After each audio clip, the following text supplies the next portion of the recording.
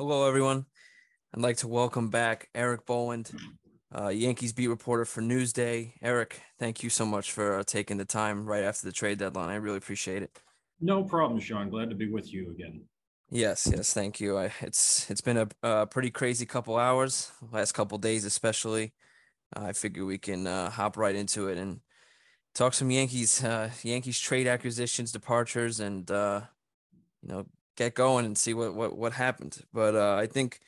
The first thing, I think everyone's talking about it, especially right now, is the last second deal with Jordan Montgomery going to the St. Louis Cardinals and Harrison Bader returning for, coming to the Yankees. I think not a lot of people are too upset that Montgomery was let go or sent to the Cardinals, but I think it was people are more surprised and upset that nothing came in return, that there was no starting pitcher that was, coming in to replace him. What can you tell us about the situation, and did you expect another starter to come in? Yeah, I mean, look, I think there's a lot of things to unpack on this one, Sean. And that, look, every move that they made up until that buzzer beater deal with Montgomery and Bader had a free flowing logic to it. Brian Cashman went into this trade deadline with three musts, if you will, for his to-do list. They obviously needed to upgrade in the outfield, which they did with Andrew Benintendi. They needed another starter, which they did with Frankie Montas. He wasn't their first choice. Luis Castillo of the Reds was. They also had reached out to the Marlins about Sandy Alcantara, and that was shot down relatively quickly from the Marlins standpoint. Pablo Lopez and the Marlins as well. The Yankees actually earlier this afternoon thought they were pretty close to completing a deal for Lopez, but still, when you looked at getting Frankie Montas with the rest of the rotation, Cashman could check that one off, and then certainly bringing in the relievers that they did. They were in desperate need once Michael King got hurt July 22nd in Baltimore, that season-ending elbow injury. That went from a desire to a must-have. Getting bullpen help, and the Yankees addressed that as well.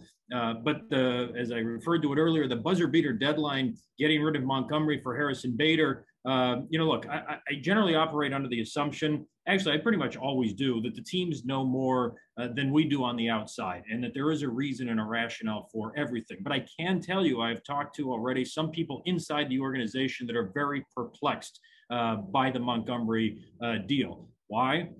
Number one, there's uncertainty in the rotation. Luis Severino just recently was put on the 60-day injured list, meaning he's not eligible to return until mid-September. Now, Severino wasn't real thrilled about that, and he felt that he was probably, maybe 3 weeks away, 2-3 weeks away from a return. So all of a sudden, bumping that to mid-September wasn't something that he was thrilled about. But the reality is with his injury history, there is uncertainty with him and what level he will be at when he does come back. And then you go throw in Jameson Taillon's struggles that he's had, for the most part, the last 6 weeks or so. And Montgomery has been one of their steadiest guys in the rotation since the beginning of the 2021 season. So as one person in the organization put it to me, said, I'm not sure I understand why we weakened our rotation with that deal for a position that we didn't need, meaning center field. Aaron Judge loves playing center field. He's been very good out there. You talk to scouts and talent evaluators from other teams, and they'll tell you that he's borderline Gold Glove when he's been out there, and he certainly is Gold Glove caliber in right field. And he's, I think he's that equal or close to it in center. You're not used to seeing a 6'7", 280-pound guy patrolling center field generally in the big leagues, but as we've seen since Judge debuted in August of 2016, and then his first full season in 17. Judge is kind of a unicorn, if you will. Montgomery, very popular player in the clubhouse, obviously born and raised in the organization, a draft pick of theirs, one of their few starting pitcher success stories that they've developed in the system in the last 2 decades. Very close to Garrett Cole, to Judge, to quite a few guys in that clubhouse. That's not a reason, Sean, to make or not make a trade. I'm just giving you the context of the guy that they traded away, and you throw in the consistency that Montgomery brought to the mound each and every time. I think the statistic, I don't have it in front of me, but since 2021, I think 42 out of his 50 starts, he's allowed 3 earned runs or less. There's few starters that can match that kind of consistency. Look, we know Jordan is not a 1 or even a 2, but he's a more than solid 4, and on some nights he's as good as anybody. We've seen teams just flail and away at his off-speed stuff and not make any hard contact in 6 or 7 innings, and he's done that more often than not. Again, as someone else in the organization said to me, it's a head scratcher. I have to think on this one because on the surface, I don't get this last trade that we made. Every other one checked every box you'd want it to check. They were needs, they were must-haves. We had to get, upgrade the outfield position. We had to get 1 or 2 bullpen arms, and we had to get another starter for the rotation. And at the last minute, they yanked a starter and a quality one out of that rotation. And like I said, there's some confused people inside the Yankee organization over that one. Obviously, when everyone saw that deal, those last couple minutes, everyone was hearing that Pablo Lopez was sort of close, and we had some other reporters saying that the Yankees were talking and to other pitchers all over the organization, and then obviously that fell through. People wonder whether Cashman had a deal or was trying to get a deal for another pitcher, and then something fell through, but he already had the Montgomery thing done, and then he kind of like lost out, or he missed his opportunity of getting somebody else. And then it also brings the question now to, is Domingo Germán now, until Severino comes back, if he is going to come back as a starter, is he slated to be a number 5, or can we see something like Clark Schmidt eventually coming up to take a number 5 spot?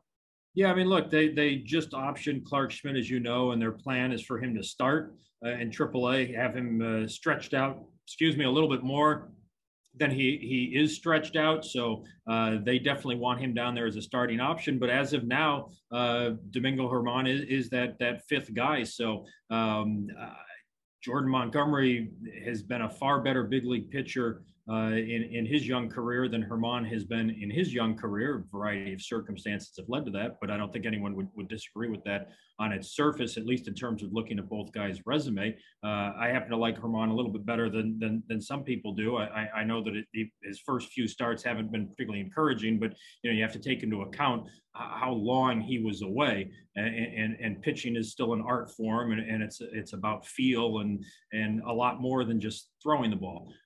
So I don't think it's necessarily catastrophic that Germán is in the 5th starter spot. But again, I'd rather have Jordan Montgomery in there if I'm the Yankees than Germán, based on all the things that we've talked about with Montgomery's consistency. I think Germán would have been a nice piece to to have in the bullpen as maybe a swing man and a guy that you could spot start on occasion, or if there's an injury, then you slide him back into the rotation. But in terms of what other deals fell through, et cetera, until I get that from a source, I'm not really going to speculate on that.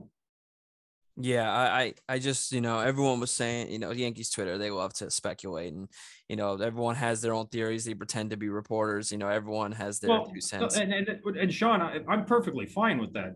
That's part of the fun, and I think I maybe said it to you guys when I was on with you last time. Maybe I did, maybe I didn't. But I love the passion of Yankee fans as much as I fight with people on Twitter, and I know that amuses some people. It doesn't amuse everyone, but don't let that distract from the fact that I have a job because of the passion of Yankee fans. So I love Yankee fans. I love their intensity. I love the fervency with which they follow the franchise, and they follow the reporters who cover the team. Again, Newsday would not spend the money they do sending me all over the country to cover the Yankees if there wasn't that interest. So I love Yankees fans. I love Yankees Twitter, even though I don't always give that appearance off when I'm on Twitter. That said, I have no issue with fans doing that type of speculation, but I'm just not going to say publicly speculation on those types of things when I have not heard anything or gotten anything. And obviously the trade deadline is what just passed. It's an hour and 10 minutes ago. The deadline hit. Until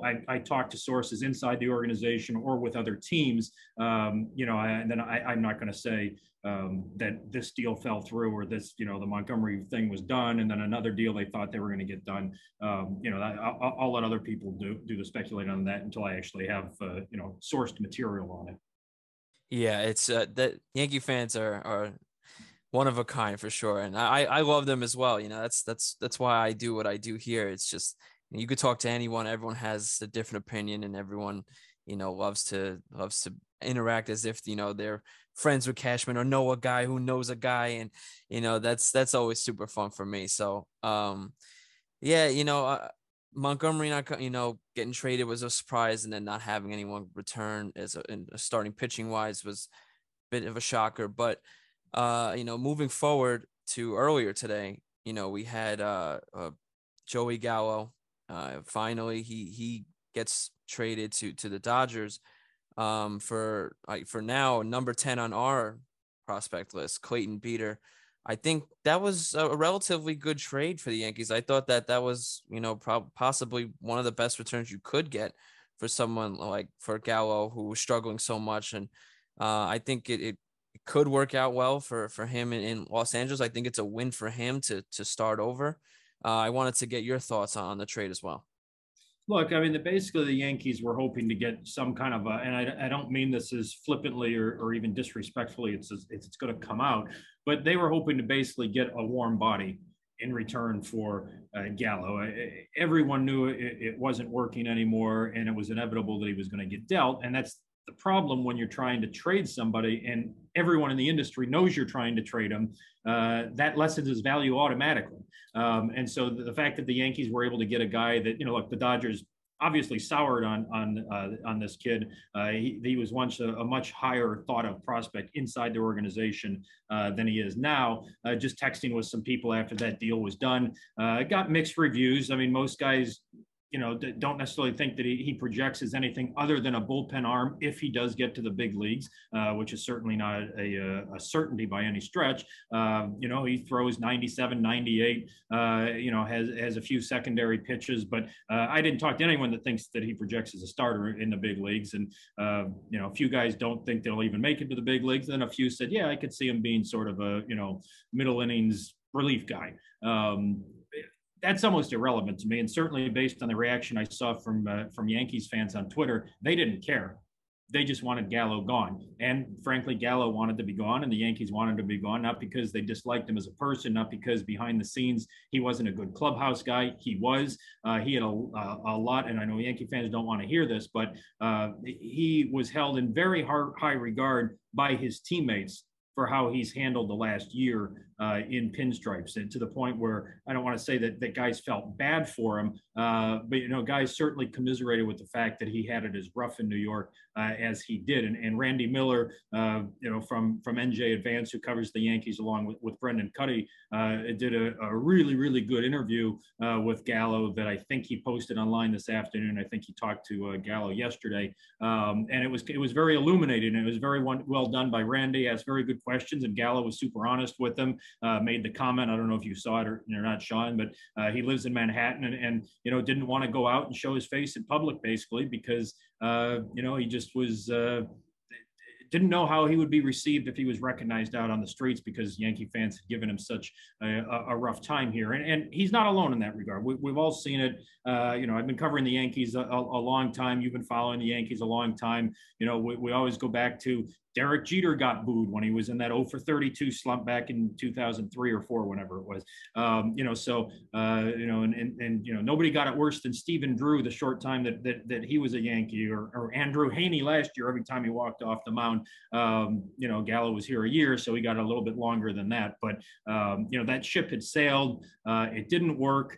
There's a variety of reasons that it didn't work. The Yankees, I think that was one of those. They heard plenty from both inside their organization and outside their organization before they pulled the trigger on the Gallo deal, saying it's not going to work for a variety of reasons, because Gallo is sensitive, he hears everything, and that he would be better off just somewhere other than the intense spotlight that is playing for the New York Yankees, where almost every at bat can become a referendum on your professionalism. And some guys are able to deal with that, and some guys aren't. And the Yankees had plenty of people telling them before they made the Gallo trade last year that he was not a fit for New York City, but And I'm not going to go too deep in the woods on this, but a lot of influential people in the analytics department decided that those type of intangibles that you can't measure aren't important. And we're smarter than everyone else, and behind the scenes our technology, and basically we're going to fix this guy. We'll turn him into a little bit better overall hitter than he's been. And they ignored all of the warnings that they were getting before they executed that deal.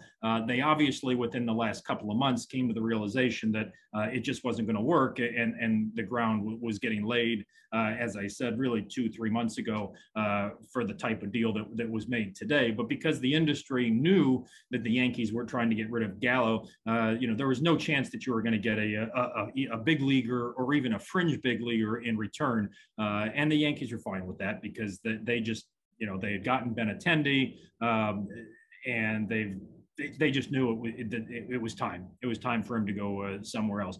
But, I know, again, Yankee fans don't necessarily want to hear the positive, but Gallo is a very good guy, very good teammate, very well respected in the clubhouse. And it just didn't work out. And he's not the first one that's happened to in pinstripes, and he won't be the last. I'm always a Joey Gallo advocate. I've always been, on his side. I'm always trying to, cheer him on. I know Yankee fans attack me for it all the time because, the second he strikes out, it's right back to the same conversation. But, unfortunately, I think it's best for him. I think it's a little not as easy as I thought it would be though, because he goes to the Dodgers, which is another big fan base where they Yep. they will, be not as skeptical or watch every at bat like we do, where every strikeout means everything. But I think it's still going to be a very tough atmosphere for him, especially another team that's going to be trying to get to the World Series. So, I hope the best for him. Hopefully he can turn his career around and, have a better half, whatever's rest of his career. I hope it ends up working out for him. Yeah, I mean, look, I thought it was interesting that just as you mentioned that he went from one big market to another big market with high expectations. Certainly, going to the Dodgers is not a dramatic, step down in class, and they very well could see Gallo in the World Series. I mean, who knows how things are going to turn out, obviously, but the Yankees remain the favorite in the American League, and the Dodgers, you would say, and certainly the Padres have put themselves in the discussion very much as well. But you would say as of now that the Dodgers are still among the favorites to represent the National League in the World Series. So it's not like Gallo stepped out of the spotlight with the trade, but Yankee fans are unique. And I don't mean that in a negative way, but in terms of, and you kind of just alluded to it, Sean, the focus on every single at bat, every single game, which obviously wore Gallo down really from the time he stepped into the Bronx last year.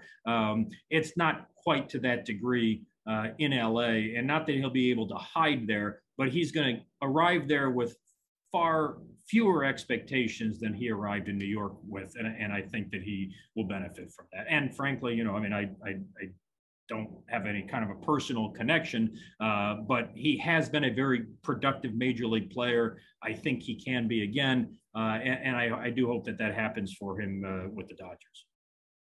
Yeah, me too. Especially because they have, a struggling Max Muncy right now, and Cody Bellinger, who kind of is in a similar boat, lefty power swing, so, low average right now, even though Cody Bellinger is and still can be a phenomenal MVP type player. It's just hopefully it works out for him and everything, goes great. But I want to quickly swing over to the big trade that happened yesterday with Oakland. The Yankees get the starting pitcher that everyone was sort of begging for with Frankie Montas. I know they really wanted Luis Castillo. That kind of fell through. And then, the Yankees end up with Montas and Lou Trevino. And, but they gave up a lot. And, Ken Waldichuk, JP Sears, Luis Medina, and Cooper Bowman, which I was kind of surprised about. How did you feel about the trade, and what do you expect from, Frankie and Lou, going forward? I mean, look, again, these were needs that had to be addressed by the Yankees, and so Montas, he's been a very good starter for the most part. You just have to look at his numbers the last 4 or 5 years, and he's he's not you don't put him, he's not a top of the rotation guy, but he's not a back end of the rotation guy either. I mean, he really is kind of a perfect 3-4 guy, I think. The Yankees may see him as a two behind Garrett Cole. And certainly if you get into, and here's what played a significant role in this deal from the Yankees standpoint. I mean, again, Castillo was the number one, choice for them. And then they switched to Montas. But one of the things that really made him attractive was look up, and Yankee fans will be excited about this if they haven't done it already, look up his career numbers against the Astros, the team that the Yankees very well may see in an ALCS in October. It's very good. And I was actually texting with someone with the Astros yesterday about it, and I go, do you think of Montas? And he sent me back an expletive. He goes, that's not what we wanted to see down here. And so, their players, their staff, their organization is very much aware of what he has done to them in the past. And so, I would fully expect in an ALCS that Montas would slide in right behind Garrett Cole and be the number two guy based strictly on his career numbers against Houston. So, it definitely was an addition that needed to be made. I think it's a quality addition to the rotation. You do have to have a little bit of concern because he did have a shoulder injury earlier in this year. Obviously, the Yankees don't see that as an issue, but anytime a pitcher has a shoulder injury, you have to put that in the back of your mind. But yeah, I honestly don't. They didn't give up any of their top prospects. I'm not nearly in love with prospects as most people are. I cover it. I pay attention to it because I have to. But what people don't realize, or they don't want to realize, is that the vast majority of these guys don't smell the big leagues. And you can go through the list of Baseball America's top 50 or top 100 or any of these publications where everybody is to them is a future big league all-star when you read these reports, and then you check back 5 years later and most of the guys are out of baseball or they're struggling in single or double A and have no chance of reaching the majors. So when I hear fans or especially media talk about, oh, how could they give up this guy, I know for a fact that you've never seen him pitch before, you've never seen him play before, because he's in single A Charleston or he's in Somerset or he's playing in a single A club with in Texas or something like that. And so people just look at pure numbers that they see or on their own computations or on milb.com, whatever, and make these grand pronouncements projecting forward that some single A guy, because he has an incredible whip, in 3 years is going to be the next Mariano Rivera. And I just get tired of it, frankly, Sean. So I don't want to say I don't care. If the Yankees had given up Jason Dominguez in a deal for Juan Soto, I wouldn't have thought twice about it. Or if they'd given him up for Luis Castillo, because here's the thing, an executive with another team said this to me about a week ago. We were talking, it was right after Michael King got hurt, and we were talking about a variety of different topics, and we got on the Soto thing, and I said, what do you think on the Yankees and Soto? And he goes, let me ask you a question. He goes, let's say the Yankees give up their top 5 prospects, however you want to rank them, whether it's how Baseball America ranks them or how MLB.com ranks them or whoever else ranks them. He goes, let's say they give up those top 5.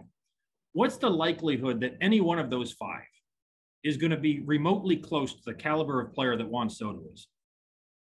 And so I don't think that question gets asked enough when these big deals come about, and we see people wax poetic about the amazing haul that Team X got because of these highly rated prospects that, again, most of whom aren't going to work out. And of those 4 or 5, if one of them turns into an all-star, that's pretty successful haul. That's just the way these things work if you've been following the sport for any amount of time. So the Yankees had needs that had to be addressed, and they had a farm system that had enough pieces in it that Oakland selected, the same way they did with Sonny Gray back in 2017. And you remember that, it was, how could they give up Caprillion? How could they give up Fowler? How could they give, and what have those guys' careers, turned out to be? And obviously injuries have played a role in some of those guys. It's not an attack on anybody, but I just get tired of the whole prospect thing. And I know it's a cottage industry, and there's a ton of guys that cover that stuff, I have the utmost respect for. but I just can't read on Twitter every time a single A guy throws 99 and drops a 12-6 curveball that all of a sudden he's Clayton Kershaw. I just can't take it anymore. And so you just everybody falls in love with prospects. Everyone loves prospects. And again, the cold reality is that the vast majority of them aren't going to smell the big leagues. And if they do, maybe they'll have a decent career, and in very small, percentage instances, then they actually do turn into, stars in the league. The Trevino thing, a rough year this year, but he's been generally pretty good. And obviously Montas is an established big league pitcher. So very good, I think very good deal from the Yankees perspective because, look, I think it was Bill Parcells many, many years ago said, you're either moving closer to a championship or further away from it.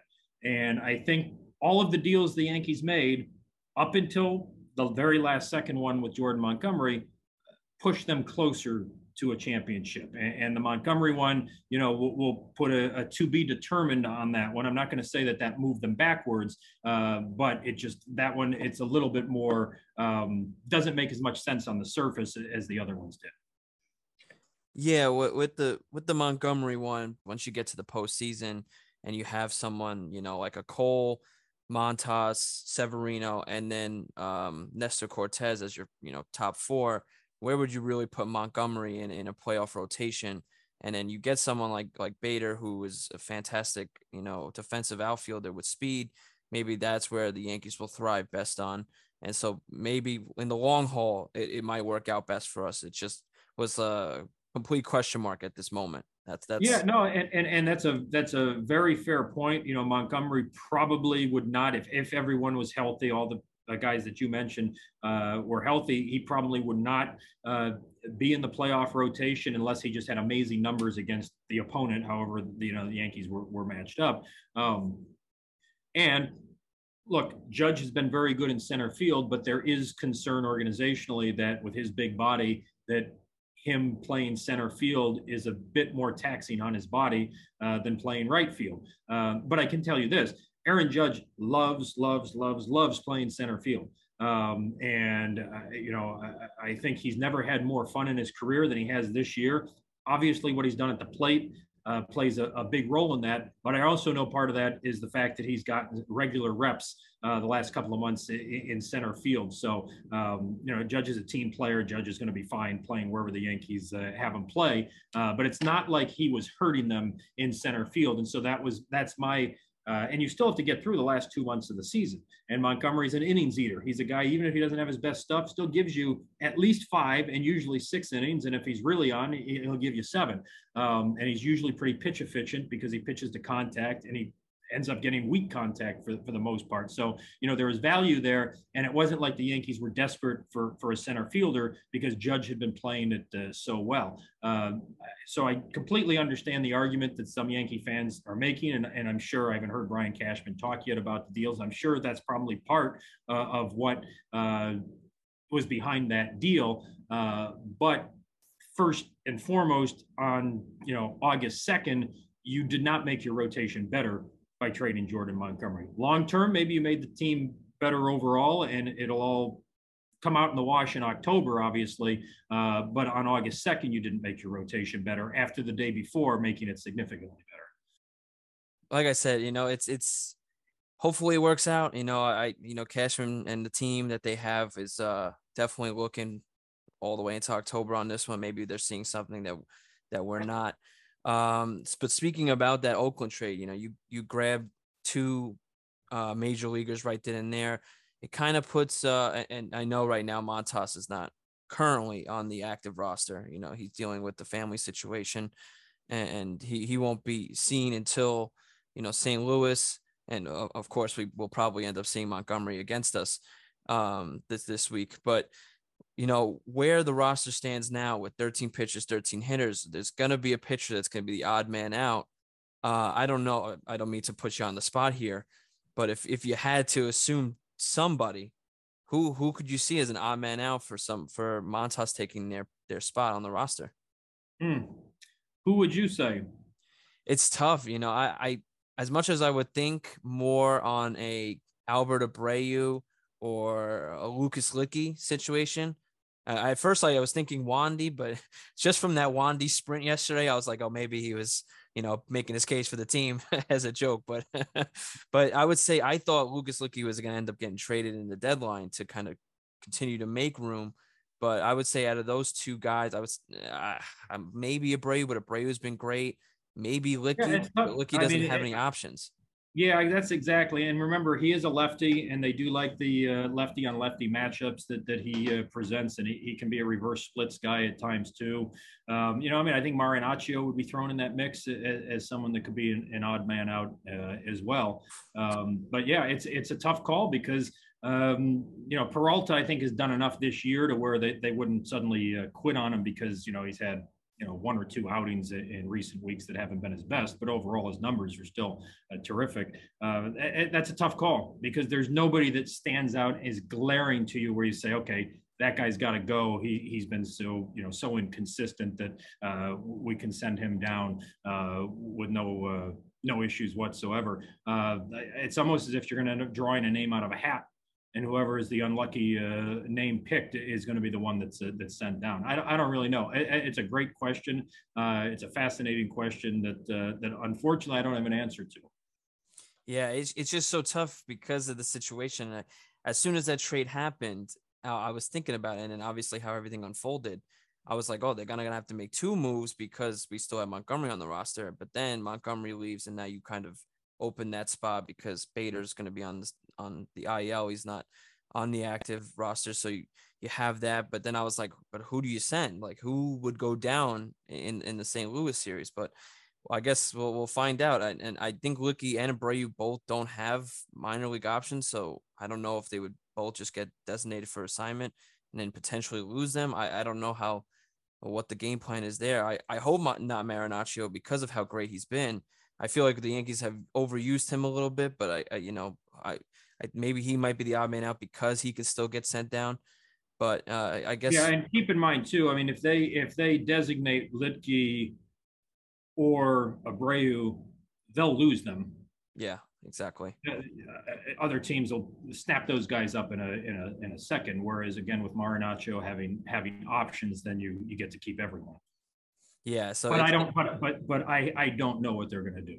yeah, me neither. That's why I was like, I'm looking at it going, I have no idea. That's another puzzle right there. But my last question for you is the first trade the Yankees made, which the Yankees love to do when they like to find relievers that not many people are focusing on, and I feel like getting Scott Efros was a big win for us. I know what everyone, and there's a lot of people out there that love Wesneski and saw that first spring training game in Pittsburgh and that crazy slider he was throwing and all the movement he has and all that. But getting Scott Efros, and he's got some crazy movement too that we've seen, and the 5 years of control I feel like is a big win, and probably hence why Cashman looked at that and got him. But what can you tell me, and how did you feel about that first trade? Yeah, I mean, everything that I heard when I reached out to scouts that have seen the Cubs this year that are assigned to them, whether they're Yankee scouts or scouts from other organizations, I didn't get a negative response back on Efros. They all like his funky delivery. They like his, they say he's got three quality pitches. And he's a guy, as one scout said to me, he's a perfect bridge-like guy to your closer. But he can obviously pitch middle innings too. He'll be a matchup guy in a key situation. And in one discussion that I had with a scout, and it was actually in relation to Michael King, he said, "Look, you have to project into October, and with all of these relievers, you say." Who against Jordan Alvarez in the sixth inning of an ALCS game would you be comfortable bringing in? And some of the names that we just mentioned, you might not be that comfortable bringing in. They do well in the regular season, but in the situation that I just raised, are you really, really comfortable with that guy in there against Alvarez or Alex Bregman or one of the top Astros hitters? Michael King certainly was a guy like that. Ron Marinaccio might not be that type of guy yet. Albert Abreu might not be that type of guy yet. Everything that I got back from scouts that I talked to about Efros say he could be that type of a guy. he's got the caliber of stuff. He's got he hasn't been tested in those situations, obviously, as a late bloomer, second year guy, 28 years old. But in terms of quality of stuff, um, everyone I talked to said he is a potentially high leverage, high, volatility in October type of guy that you would be comfortable putting in the sixth, seventh, eighth inning of a critical situation in the postseason. So, Wisniewski is a guy, and I will say, talking to one of the Yankee scouts, he goes, honestly, that one hurts. He goes, because I'm not sure how many projectable starters we actually have in Double A and Triple A right now, and he was one of them. We've got a lot of guys that probably project more as bullpen arms than starting arms. Wisniewski was one that, to him and to some other people that I talked to, they actually thought, did project as a starter and not a bullpen because of his pitch repertoire. So, but again, when you look at immediate needs for the 2022 Yankees, they needed definitely one bullpen arm and probably two, and they got both of those, and they got two arms of quality. Yeah, that I think for the 2022 Yankees, I think we're a better team than we were 2 days ago. That's for sure. And I'm sorry. I know I said this is the last question. This is a quick one. I just thought of this, but with the struggles of IKF, everyone's already saying, "Oh, just bring up Peraza, and give him his shot." And then the fact that Ben Rortvedt is now activated in AAA, people are already mentioning him, and replace Higashioka. Can you see any situation where any of those two guys are in the major leagues this season? Only Rortvedt if Trevino, Jose Trevino, or Higashioka were to get hurt. That would be the only. Higashioka, as long as he's healthy, isn't going anywhere because he's not there for his bat. I mean, even though the Yankees analytics department for some reason sees more with the bat than what has been suggested, what his career resume suggests it would be. They've always seen him as and this goes back many years. They've seen him as a 15 to 20 plus home run guy, and I've never talked to a scout either with the Yankees or with another team that sees him that way. But he's there because he's a terrific defensive catcher. Pitchers really like him. And he's a terrific teammate, and he works as what off. Because he's not there, and because look, Trevino is essentially taken over as the starting catcher, and that's been the case since May, basically. Higgy's not going anywhere, unless again that there's an injury, and then Rortvedt would come up in that circumstance. As for Peraza, I don't see it. He certainly has accomplished everything that you'd want to see a guy accomplish at AAA. He's fielding very well. He's really each month as the season's gone on, he's hit better and better. He's probably deserving of a shot, but there's just not a spot for him right now in the roster, and they're not going to get rid of Kiner Falefa and bring up Peraza. Unless again, injury were to necessitate it, but you're not just going to have a swap out like that. That's not going to happen. Yeah, that's what I keep saying. I know everyone loves Oswald Peraza, especially what he's done in the minor leagues this season, but I still think we have Marwin for a reason to be a backup shortstop, and all the utility positions that he can play. There's a reason he's there. So, well, I guess we'll see what they end up doing with both those guys. But Erik, I really appreciate you taking the time on such a busy day, and for you and for everyone in the baseball community. Thank you so much. You're welcome, Sean. I enjoyed talking to you, and look forward to coming on with the rest of the group down the road. Yes, thank you so much, and hopefully we'll talk again soon. Absolutely, Sean. Thanks so much. And that's going to be a wrap for the trade deadline special, part 3. Hope you all enjoyed that interview with Erik Boland. We'll have a couple more guests coming on, so just stay with us because it's only the beginning. Like I told you in previous episodes that we are just getting started here. It's going to be real fun, real exciting as we head towards the final 2 months of the season. Hopefully the Yankees made all the right moves to guarantee them into October and hosting a World Series championship trophy in number 28 at that. But from me, Erik, and birthday boy Enrique, who couldn't be here, and John, that's it. We'll see you guys next time. Go Yanks.